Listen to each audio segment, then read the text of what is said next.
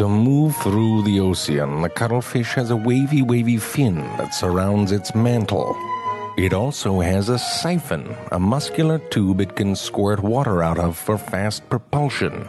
Imagine trying to move by vomiting out of a giant straw and flapping your skirt around very, very fast. That is how a cuttlefish do. That's how I move around.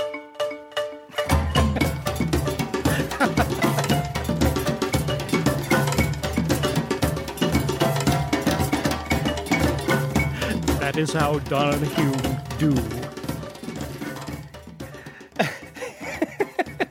Hello and welcome back to the Varmints Podcast, where every week we do a whole bunch of research to educate ourselves and you, the listener, on all things that creep, crawl, slither, fly, jump, hop, and swim on this planet, one animal at a time. My name is Paul. I am not an animal expert. I'm Donna, and I have become an animal expert. What? Just since this morning. Holy crap. How did that happen? Well, I woke up, and I took a shower, and then I brushed my teeth, and then I played with my dogs, and then I was having a conversation with the cat. That must have been it, the conversation with the cat. Oh, I need to get a cat. You need to get a cat. No, I'm not an animal expert. Oh, man. Sorry. That's okay. It was a dream. Today we're talking about the adorable and cutie and uncuddleable cuttlefish. Yes. But first, the news.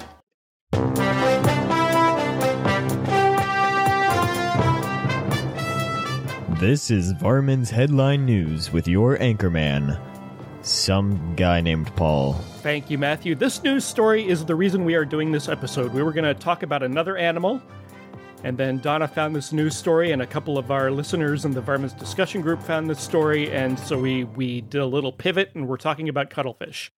It was on the list. We were just like, nah, let's do this one early, so. Yeah. So in the 1970s, a guy named Walter Mischel led an experiment at Stanford University to test how much self-control children have when presented with a preferred treat, such as a marshmallow. And two options: either eat the one marshmallow now, or wait for 15 to 20 minutes and get rewarded with 2 marshmallows. Cuttlefish can pass the marshmallow test, and they were willing to forego meals when they knew that waiting meant that they would be rewarded with more delicious treats. And that makes them the first known invertebrates to show the ability to exert self-control. Wow. But presumably it wasn't a marshmallow, it was like a fish or something, right? It was live shrimp. Ah, yes.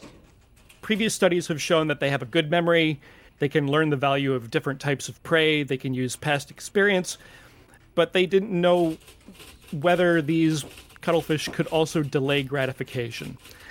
So they set up a little 2-chamber apparatus with transparent sliding drawers. Behind one drawer they placed live shrimp, which the cuttlefish preferred, and behind the other drawer they placed crab, which the cuttlefish would eat, but it was less preferred. And the doors had little symbols on them that indicated whether it would open with a delay or open immediately, which the cuttlefish learned pretty quickly to recognize. The drawer with the less preferred meal always opened to the cuttlefish immediately, but the other drawer with the shrimp opened after some delay. The cuttlefish chose to delay gratification to score a more delicious meal if they knew the door would open after a delay, and so they were able to delay grabbing their snack for anywhere between 50 to 130 seconds, so almost 2 minutes. Wow. Yeah, during this time, they sat at the bottom of the tank and they looked at the 2 rewards and just kind of waited. I love this part of the article. Sometimes they would even turn away from the immediate option as if to distract themselves from the temptation of the immediate reward. Wow. Oh, if I'm only patient, there will be a sweet, succulent treat. There was a Radiolab episode about the marshmallow test, and yes. they put links in the show notes to the video of, because they videotaped these kids doing the marshmallow test. Mm-hmm. And some of the children would rock back and forth or sing or do things to try to distract themselves to get through so that they could have 2 marshmallows. And so that's kind of what these cuttlefish are doing. Don't know why cuttlefish evolved the ability to exert self-control, because they don't live very long, they're not very social, they are not tool users. So the thinking is that they might have evolved self-control as a byproduct of camouflage. Yeah. Yeah, they have the camouflage, and probably self-control evolved to optimize their foraging behavior Sure. and reduce their exposure to predators. Patience. Yeah. That kind of thing. So, don't know. They don't know really that's why, but that's what they think. That's what they think. Sounds as good as anything else. Yeah. Self-control is not in and of itself intelligence. They still have to do cognitive tests like spatial memory and object permanence, which means an understanding that an object is still there regardless of whether or not you can see it. Those are other indicators of intelligence. But it's a pretty big deal that cuttlefish can pass the marshmallow test. Yeah, it is a really big deal. That's really Yeah. cool, man. Patience. Patience. The food will come. The food will come. Yeah, that's what they're doing. Did you see the little tiny one that puts pebbles on its head in Scotland, in the Orkneys? Yes. Yep. It took his little tentacles and just started stacking pebbles on its head like, okay, I'm going to do this, and you can't see me now, even though my little tentacles are moving, but I'm going to hide down here. Yep, but when the tentacles are not moving, when he was finished, you couldn't see him at all. It's just Oh, like, no. well, that little pile of pebbles. Well, how about it? If you were a predator, you would have a hard time finding him for sure. So, look out, other tiny prey. I mean, he was like a itty bitty little guy, like you could hold him between your fingers. Little tiny guy, a little tiny cuttlefish. So. Okay, just a reminder, everybody, go to varmints.podbean.com for links to our audio and our show notes for today's episode. We are also on Twitter and Instagram at Varmints Podcast, all one word, and at varmintspodcast@gmail.com for questions, comments, stories, suggestions. We have a Pinterest board, and that is run by a really cool Varminion, and we like them a lot. Thank you so much for doing that. Just go over there and put Varmints in the search engine. You can see our boards. And if you want some merchandise, you can go to Redbubble and put Varmints in the search engine again over there, and you will find us. You can get some leggings. There's leggings now. There's leggings now. There's actual leggings. But you can get a designed cup. them myself. Yeah, you can get a cup. I couldn't figure out how to do it, so kudos to you, dude. Nice one. Hey, if you like the show, why not tell a friend about us and introduce them to our podcast? We are everywhere podcasts are found, and word of mouth is the very best way to help us grow. Now, let's talk about the cute but not cuddly cuttlefish. I know cuddle and cuddle are not the same root, but it doesn't matter because they sound the same. Have you ever wondered about animals? What do they look like? Where do they live? Why are some of their legs also hands? Well, we have. So it's time to learn about animals. So we're talking about cuttlefish today. Cuttlefish are cephalopods along with squid, which we did an episode on about a year ago, and octopuses, which we did an episode on way back in the oldie times of this podcast. And we might have to revisit octopuses. We might have to do that one again. Yep. Yeah, and nautiluses, Yes. which that might be a good solo episode. Yeah. Cuttlefish resemble squid a little more than they do octopuses. They have a long, flattened body that is bordered by a pair of narrow fins. There are around 120 species of cuttlefish. All species have 8 arms and 2 tentacles, just like squid. And they are usually 6 to 10 inches long, or 15 to 25 centimeters long. Sepia apama is the largest cuttlefish, and they can grow to be 20 inches or 50 centimeters in length and weigh around 20 pounds or 10.5 kilograms, which is way bigger than I thought cuttlefish got. Yeah, me too. That's a smacky cuttlefish, man. Wow. The name of that cuttlefish, too, Sepia apama, that sepia is like the brownish, like there's a sepia filter on your phone, Yeah. on your Instagram app. It's kind of like That's that the brownish. name of the brown color that was old photographs were in. Sepia tone. Yes. Yeah. It's a color of brown. And that's the color of their ink. That's really cool. Cuttlefish can be found in temperate or tropical waters along the coastlines of northern Europe, Africa, Asia, and Australia. There are no cuttlefish at all around the Americas. Which is, cuttlefish fossils have been found that were about 21 million years old, and it's thought that by the time these guys evolved, that the Pacific and the Atlantic Oceans were too cold and too deep for these guys to cross, so they were just kind of locked into where they were. But if you look at a distribution map, they're all around Europe, they're all around Africa, they're all around Australia, and that's it. That is crazy. Male and female cuttlefishes are just called male and female cuttlefishes. Guess what baby cuttlefishes are called? I don't know. I have no idea. What is it? Baby cuttlefishes are called cutlets. Oh, no! Yes. No, that's not good. I had to double check that one. They're called cutlets. No.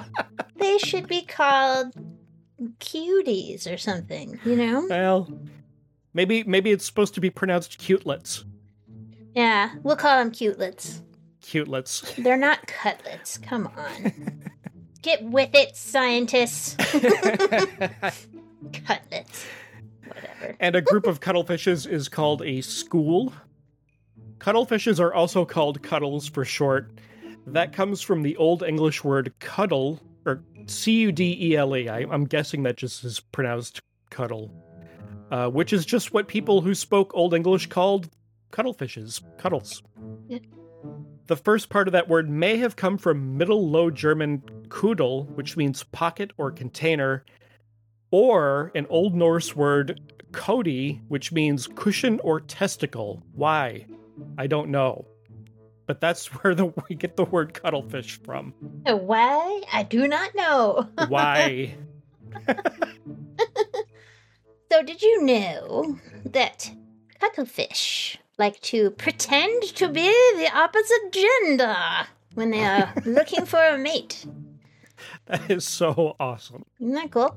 They're half pretending. They're known for their amazing camouflage abilities, and we all know that's because of the little skin cells called chromatophores that change and help them change color and texture of their skin. But now we also know they can use that in a color changing to pretend to be the other gender to attract a mate. But what's really crazy, even crazier about it, is when a male cuttlefish is wooing a lady. These are called cheater males, right? Because they try to break the system. Because there's a male that's like, these are my females, and he's like, I'm gonna get in there, right? So in biology, these are called cheater males, the ones that want to try to get their DNA in there around the lead male or whatever. Right. And it happens, it's very successful. It's a very successful mating strategy in a lot of animals. That's why it exists. So yeah. But when he's wooing a lady, he will often do this by painting typical female patterns on one side of his body, while the other side is the one that's facing the male patterns, facing the female shows off male patterns. So the side that the male can see, he puts on a female pattern. And the side that the lady can see, he puts on a male pattern. Are you serious? I'm serious. They do both at the same time? Yes. So that the jealous male that thinks he's in charge of this area just thinks he's another one of the girls. Wow. Pretty sure that is the premise of at least one movie from the 1980s and maybe one sitcom. That's not impossible, you know? It was the Wild West back then, you know? I think the movie Tootsie was based on cuttlefish. Except he didn't do half and half, did he? Right? I guess not, Victor no. Victoria, though, maybe. I don't know. There you go. There you go. There it is. I don't actually remember if there is a place in the movie where you do have everything half and half. It was just part of the advertisement, but yeah. But yeah, that's the exact idea. But so what this means is that when they use this Thaniki display, what the males are doing is buying more time to convince the ladies to mate with them before they're discovered by the other males. Aha. They are close relatives of squid and octopus, as we said earlier, but despite their name, they're not fish, but mollusks. And they are still quite a bit brighter than those guys. And they have a sophisticated visual system that allows them to choose the perfect camouflage for any situation. And the scientist in this study, who's called Brown, Scientist Brown, and his colleagues first noticed the cuttlefish's two-face disguise in their lab, where they have a semi-natural enclosure for them. They were conducting a study on anti-predator behavior when a group of the sepia guys that we talked about earlier, or these are sepia plangon, morning cuttlefish, they began courting, and they noticed that the males sometimes displayed a strange split down the middle coloration, and then they figured it out what he was doing after some time. So it's one of those examples where in science where you're doing a study, an experiment or whatever, and the real science is never eureka. It's never like that. It's always, why is it doing that? It shouldn't be doing that. That's weird. Right. What's going on there? That's exactly what was happening. So they said that in 39% of the photograph groups containing males, a courting male was sporting gender-bending camouflage, so lots of the time. And behavior occurred in groups where there were 2 males and 1 female. Only occurred. And the extra females basically might have disrupted the male's concentration or made it harder for him to orient his disguise correctly or whatever. And if there's a lot of males around, it might be too risky for him to split his coloring that way, because if another male caught on to him doing it, he'd probably want to fight about it. And Sure. And it might result in him getting no mate at all, which is not optimal if you want to make copies of your DNA. So the scientist Brown said, the fact that the males only perform this behavior in a very specific context clearly shows that they are well aware of the social context in which they find themselves and behave accordingly. Complex social interactions have been put forth to explain why primates and birds show intelligence, and it may be the same for the humble cuttlefish. That's what it says in the article. So, how cool is that? So amazing. That's very cool. Hello, ladies. Or lady, I guess. Lady, singular. That's pretty funny. That's awesome. Go cuttlefish. That's really cool. Yeah. What really sets cuttlefish apart from other cephalopods is the cuttle bone. Cuttle bone! This is an internal structure that is completely unique to the cuttlefish. It's sort of a long, egg-shaped shell. It's not actually a bone. It's a shell that is on the interior of the cuttlefish instead of the exterior. It's made up of a form of calcium carbonate called aragonite, and its structure consists of narrow layers connected by little upright pillars. So picture like a parking garage, but on a very, very microscopic level. So you have all these layers and all these pillars, and you get all these little tiny chambers inside the cuttlebone. And what the cuttlebone does is it helps with buoyancy. So the forward chambers of the cuttlebone are filled with gas, and the rear chambers are filled with water. The cuttlefish has a little organ called a ventral siphuncle. And what this does is that it moves water into and out of these tiny chambers. That changes the gas to liquid ratio in the cuttlebone, and that makes the cuttlefish either rise or sink. So without a cuttlebone, the cuttlefish would have to expend tons of energy using its fins to kind of keep it in one place in the water. And the cuttlefish still needs its fins and its siphon for locomotion. The cuttlebone doesn't have anything to do with that. The cuttlebone just kind of helps fix it at a certain depth. And it's a passive system, so the cuttlefish isn't actively like thinking, okay, I got to pump a little water in there. Oh, no, too much water. I got to take a little bit out. Oh, okay, a little more water. It just kind of does it on its own, just like breathing. Nice. Yeah. Yeah. If you want to see a cuttlebone for yourself, it's really, really easy. You can just go to the pet store and you can buy one. Yeah. They wash up on the beach all the time, too.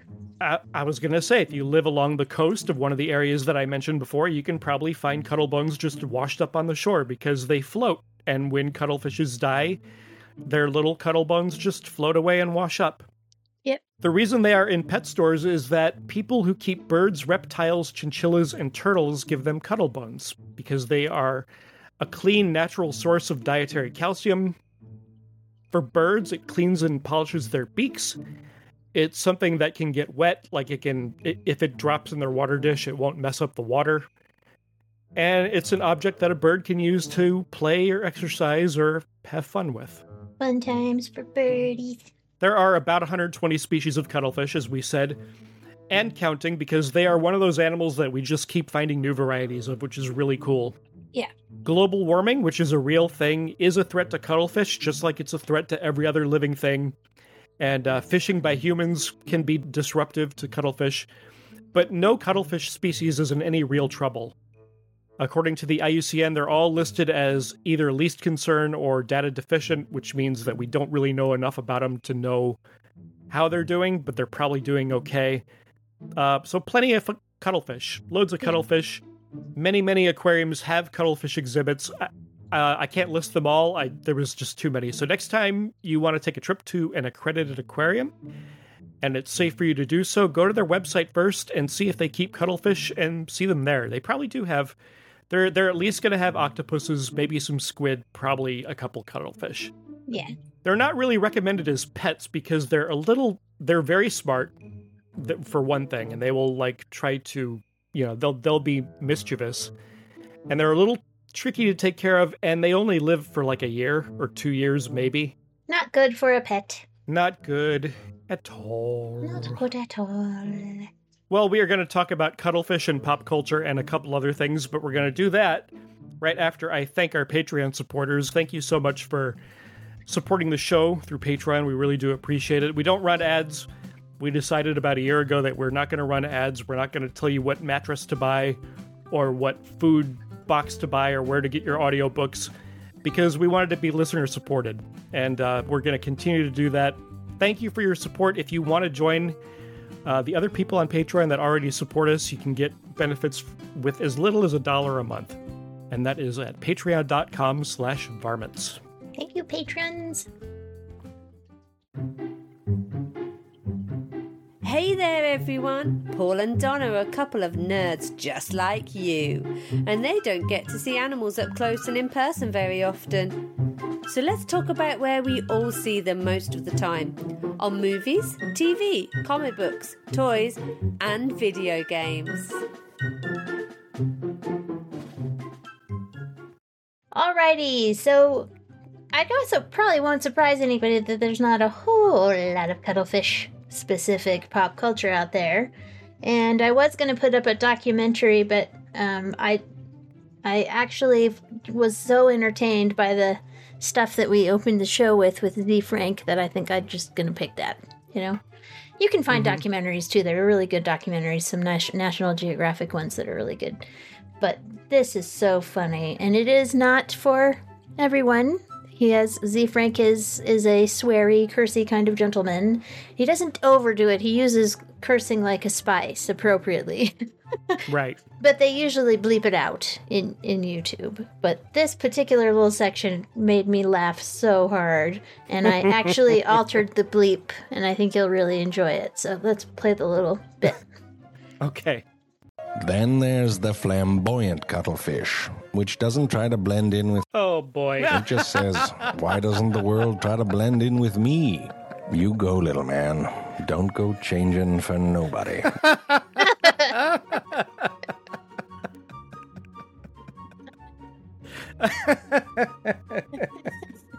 That's what we're using to bleep curse words from now on. Well, that's what I was using on the old podcast that I had, the Soapies, before we shut it down. Oh, yeah. So, yeah. I just grabbed that file and I was like, oh boy, yep. The best. Craig Ferguson used to go, ooh la la, on his. So I was tempted to do that, but it's already been done. So, oh boy, it's good enough. But yes, the whole thing is maybe 5 minutes long, but it's cute. So. Awesome. Oh, his little True Facts series is just fabulous. There was a while where he wasn't making them, and I think he started again because people were like, why is there not more of this? But you can go on YouTube and see his stuff, and it's really funny. Yep. Zefrank, all one word. Frank, True Facts about the cuttlefish. Yeah, like you said, there's not a whole lot of pop culture with cuttlefish. I did find a folk tale from the Philippines. Nice. So all these little folk tales and fables and myths were used to describe something in nature because they didn't have science, basically. So they made up these little tales and that's how it came to be. So this is a little folk tale about how the squid and the cuttlefish were able to produce their ink. Which we said earlier is like sepia colored, it's like mud colored. So this is a little folk tale. Maybe I'll put some little sound design or some little bubbles or water or something behind this. We'll see. Yeah. Alright, so it goes something like this. A long time ago, after Bathala, the supreme being of the ancient Tagalogs, had created the fishes, he assigned a certain day for all of them to meet in the Dark Sea. The object of this convention was to appoint some officers. Early in the morning of the day designated, the fishes were to be seen hurrying to the meeting. When they reached the assembly hall, they found Bathala sitting on a beautiful stone waiting for them.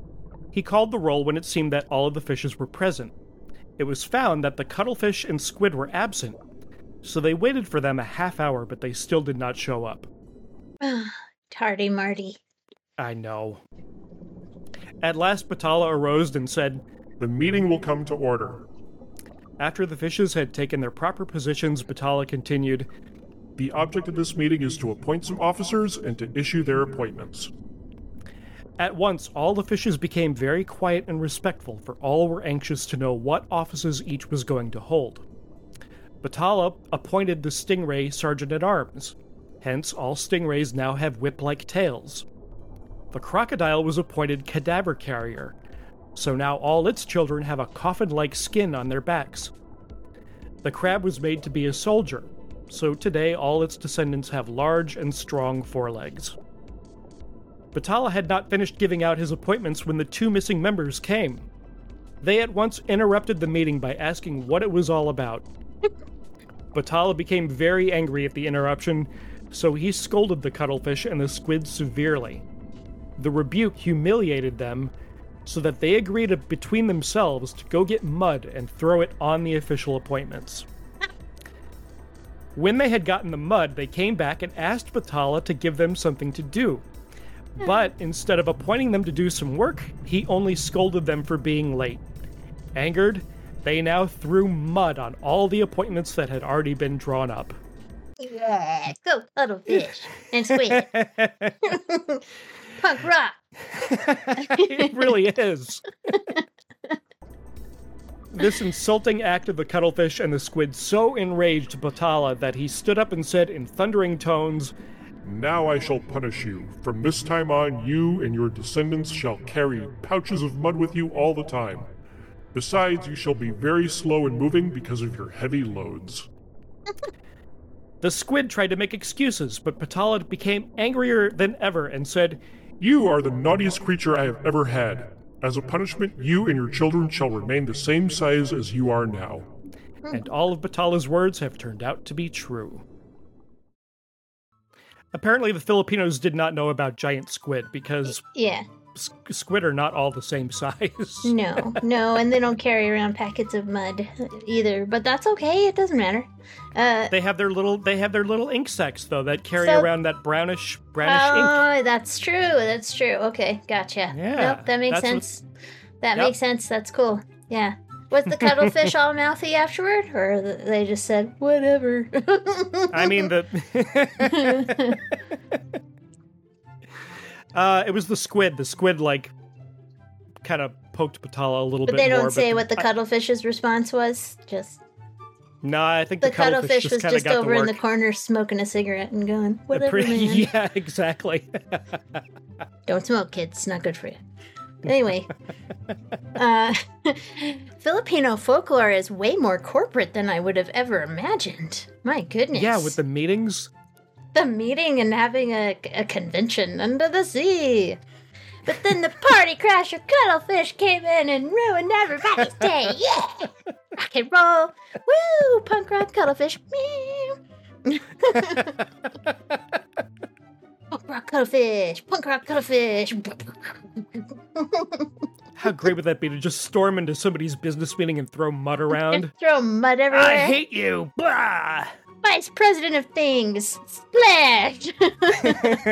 Manager of other things. Splash! Nice. I love that story. Now I need to know all the Filipino folklore. There's a ton of it. That's the best story I've heard in ages. That is so fun. So much Filipino folklore. Oh yeah, I loved it. I admire the Filipino folklore. Amazing. Mummy, what's for dinner? It's the elbow of a snake. It's the elbow of a snake. Mummy, I can't eat that. Well, would you eat that?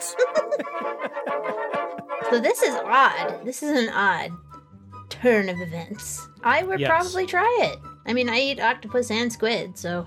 Sure. So why isn't it in your food box? What a strange thing. I have a problem eating octopus. I can't bring myself to eat an octopus. You can't eat them because they're your overlords? Yeah. I mean, I think their intelligence really does have something to do with it. Like, they're so smart. They're not intelligent enough not to end up in a sandwich, so... You know. They're, like, weird and rubbery, though. They're, like, they don't... They no, have a it's weird true. taste. The texture is strange. The texture is strange. Yeah, I've had octopus mostly in Japanese food, and I've really enjoyed it. But it does have a very strange texture. So yeah, I bet cuttlefish probably does too. I've never had it, but I would try it. Sure, why not? Yeah. But I eat squid, so I don't know. I'm conflicted. Well, I don't know. I don't think an octopus would worry too much about it, but you know. There's a lot of things that eat them. I don't think they would be upset with you. So. A lot of things that eat cuttlefish? Yeah, there are. There are a lot of things that eat octopus and cuttlefish and squid. Oh, yeah.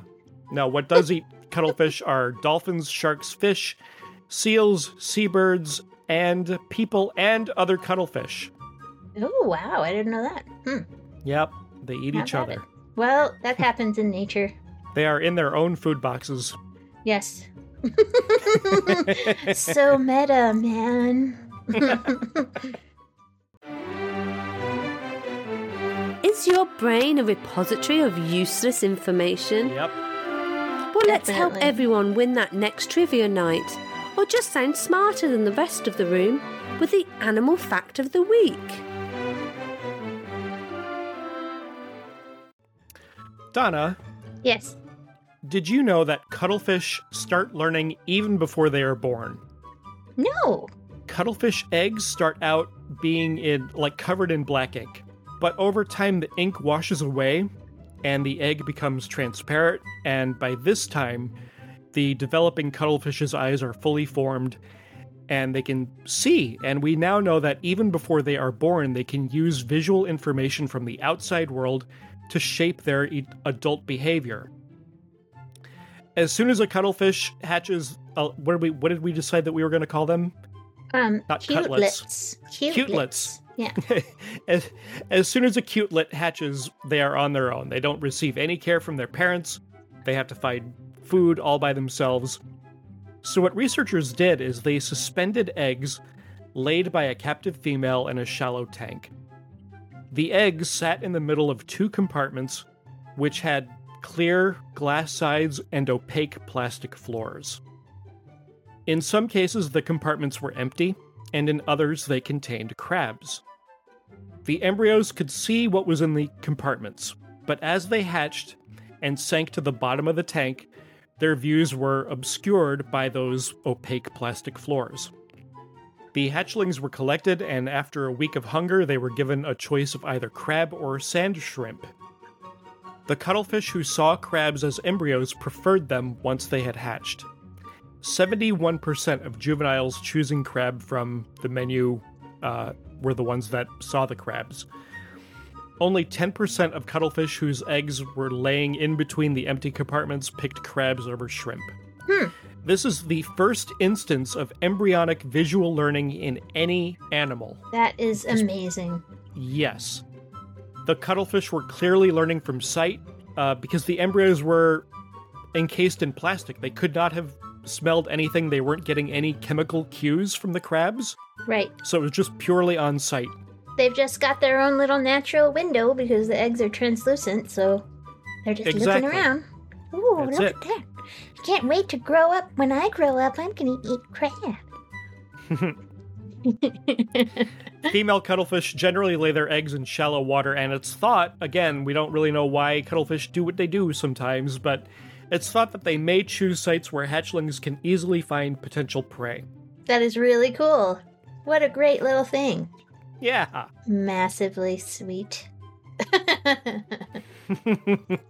Well, did you know that cuttlefish have been wearing 3D glasses for science? What? Yes! Wow. Science! Science! Basically, over at the University of Minnesota, some neuroscientists are studying depth perception in cephalopods, and we know that octopus and squid don't really have any depth perception, but there was a bit of a hunch that cuttlefish might. So they put them in an aquarium and they put 3D glasses on them, which the article says is not the simplest task ever performed in the service of science. The scientist said, "Some will not wear them no matter how much I try." But what they do is they gently lift the guy from the aquarium, dab him between the eyes with some little tiny bit of glue and some Velcro, and they put the blue and red specs on. And if they're not going to tolerate it, then they just don't. They don't try to make them. And it's not something that stays there forever. It'll wear off and stuff, and it doesn't hurt them. Sure. So it's an attempt to tell, as I said, whether or not they can see in 3D using the distance between their two eyes to generate depth perception like humans do.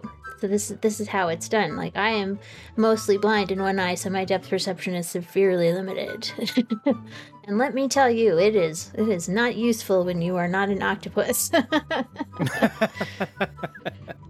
Because I can't smell my environment well enough to compensate, you know what I mean? So, and I don't have receptors like they do. So all it means is that I'll never be able to tell what a stairway is. And constantly fall over. That's just what happens. So. Oh dear.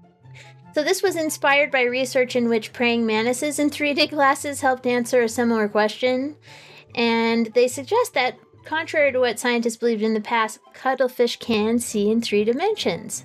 So octopus and squid are super good hunters, but they still don't have this 3D vision like ours. But they found that one-eyed cuttlefish could still catch prey, suggesting that they might be similar. But cuttlefish eyes often focus in concert when they're hunting, which is a mark of a 3D seeing species. So they went ahead and put this experiment together, and this is how it went. With each eye covered by a different colored lens, the 2 different colored versions of a scene, slightly offset from each other, pop out into a 3-dimensional image. That's how 3D glasses work. And by playing a video on the tank wall of a scuttling pair of shrimp silhouettes, each a different color and separated from each other by varying amounts, the researchers could make the shrimp seem closer to the cuttlefish or farther away. And this was to test to see if they have their 3D vision. But they let the cuttlefish get hungry and then placed them in the tank with the video projected on one wall. And the cuttlefish spied the shrimp very clearly, put itself into reverse, backing up a bit, and then shot the tentacles at the mirage. So, wow! I know, amazing, huh? And because it was adjusting for the distance, and it's pretty crazy. The Dr. Wardell, who was in the experiment, said, "I was ecstatic. We were sort of jumping up and down." The cuttlefish was immediately given a real shrimp as a reward. The motion of backing up was telling because cuttlefish spring their tentacles at their prey from a specific distance. They rely on suckers at the tips of the tentacles to grip and pull in their meal before eating it. And if they are too close or too far, the tentacle tips won't make contact. So The researchers also projected the shrimp image to appear at a distance that made the cuttlefish move forward. So, pretty crazy. So, they were obviously using 3D vision to gauge the distance to their prey, so why would they still be able to hunt with a single eye? But the researchers said, so basically, this is interesting. I'm trying to express how this works because I actually do this myself. So basically, they arranged the experiment they just knocked the one eye out by like putting a black tube over it or something, or black lens over the eye. Sorry. And they could still see out of the other side. They didn't hurt the cuttlefish is what I'm trying to get at. They just, temporarily made it so they couldn't see out of one side. And what they noticed was the cuttlefish would still launch their tentacles at the shrimp, but they paused longer before doing that, suggesting that they weren't exactly sure if they were at the right distance. And so they were kind of measuring. That's what I do when I am moving around in the world. I measure things based on known objects. You know what I mean? Like really? This is how I learned to drive, and I can do it on the fly now because I've been doing it my whole life. But that's how I learned to drive. Was my father stood on the corner with me and said, "That's a truck, and it is too far away, or it is very far away. You can turn now. That's a semi. It is too close. That's a semi. It's very far away," or whatever. And he would, we spent hours doing this, and I learned manually what most people do. Wow. And so that's what the cuttlefish is doing. So that I did not know this about you. That is fascinating. Oh, yeah. Well, thank you. I like being fascinating. No, really. But no, that's how I would do things in volleyball. I was at our volleyball. I wasn't on a team, but we had a volleyball section of PE, and I couldn't hit the ball and couldn't hit the ball and couldn't hit the ball. And the teacher was like, "Wait a minute. Are you blind in your left eye?" Because I have a slightly lazy eye. And I said, "Yeah, pretty much mostly." And he was like, okay, so you need to see what size it is. So what we did was somebody would serve the ball to me, and he would go, "All right, it's too far, it's too far, it's too far. Now it's close, hit it, get ready to hit it. Okay, time to hit it." And so we had a very, very understanding PE teacher that kind of helped me. And it helped because I was actually able to participate in the volleyball because I was able to gauge how close the ball was. Doesn't work with smaller balls very well. I'm not very good at tennis and squash and stuff like that because the ball is too small and moves too fast. So it's really hard for me to gauge it. But if you have like a big ball, like a kickball or a soccer ball or something, it's a lot easier for me to handle. But yes, that is exactly what the cuttlefish is doing. It's going, all right, it's not close enough, not close enough. All right, now it's close enough. So yeah. Wow. That is so cool. That is neat, huh? Yeah. So, yeah, there's a lot of implications of this kind of study and a lot of different things they're going to be able to study as a follow-up and stuff. And it's pretty great. So, very cool. Cuttlefish are so cool. Listeners, a couple weeks ago, we were trying to decide what animal we were going to do next, and Donna said cuttlefish because of this cool news article, and I was like, is there really that much about cuttlefish to talk about?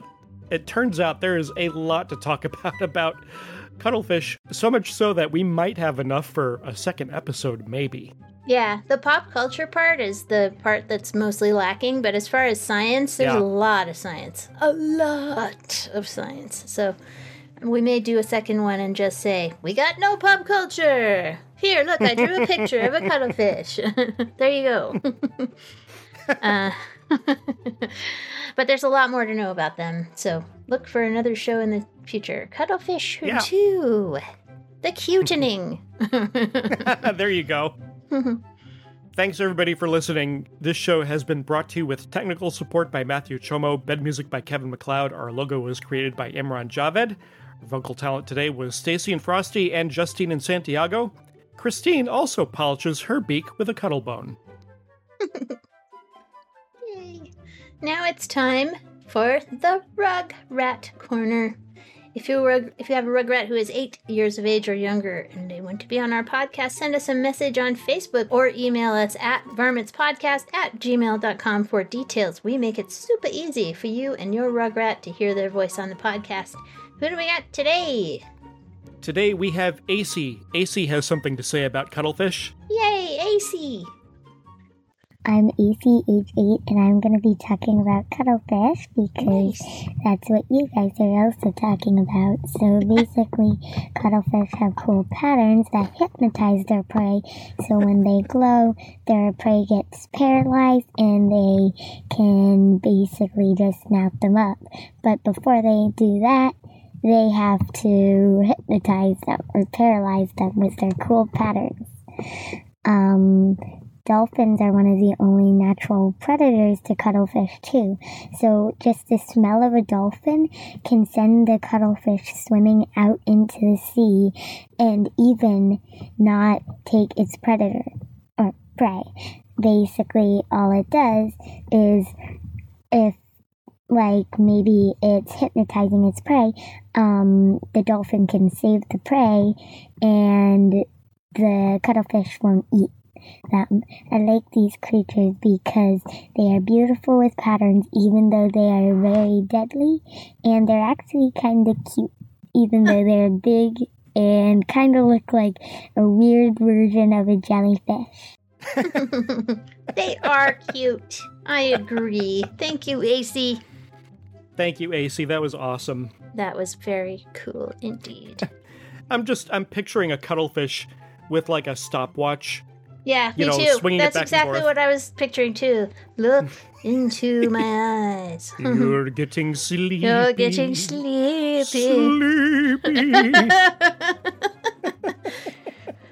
Young people are not going to understand this reference at all, and they're just going to go, oh my god, the olds are being old again. Yeah, we are. And AC's mom is Melissa. Melissa is the host of a podcast called Bewilder Beasts. If you like the little animal fact portion of our show, you will love Bewilder Beasts. It is all stories about how kind of humans and animals intersect in very, very interesting ways throughout history. It's family friendly. It's maybe, I think episodes are like 20 minutes long, so it's perfect for like a little commute. And we'll give you the link to that show. Bewilder Beasts. Very, very good. Nice. Thanks, everybody, again for listening, and until next time. Be nice to animals. Be nice to animals. Or they will eat you up for dinner.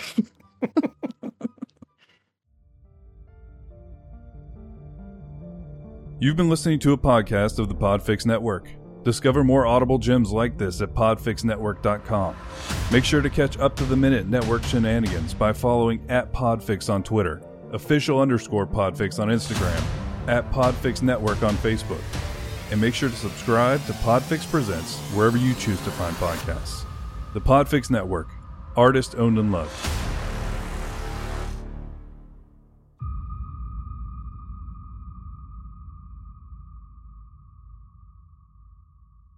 You know that trivial information that fills up your head too much thing that we have as the bumper? Yes. That happened to me today. I was like working on the computer this morning and just getting some stuff done, and I was listening to a documentary about the Wars of the Roses. And I know this material so well, I don't need to watch a documentary on the Wars of the Roses, but I'm sitting there listening to it, and the narrator's like, and now Edward IV had to contend with one of his greatest supporters becoming his greatest enemy. And I was just like, la la la, the Kingmaker, sitting here at my desk. And he's like, Warwick, the Kingmaker. And I go, I knew it! I was the only one that was here to notice my trivial, dumb retaining of information.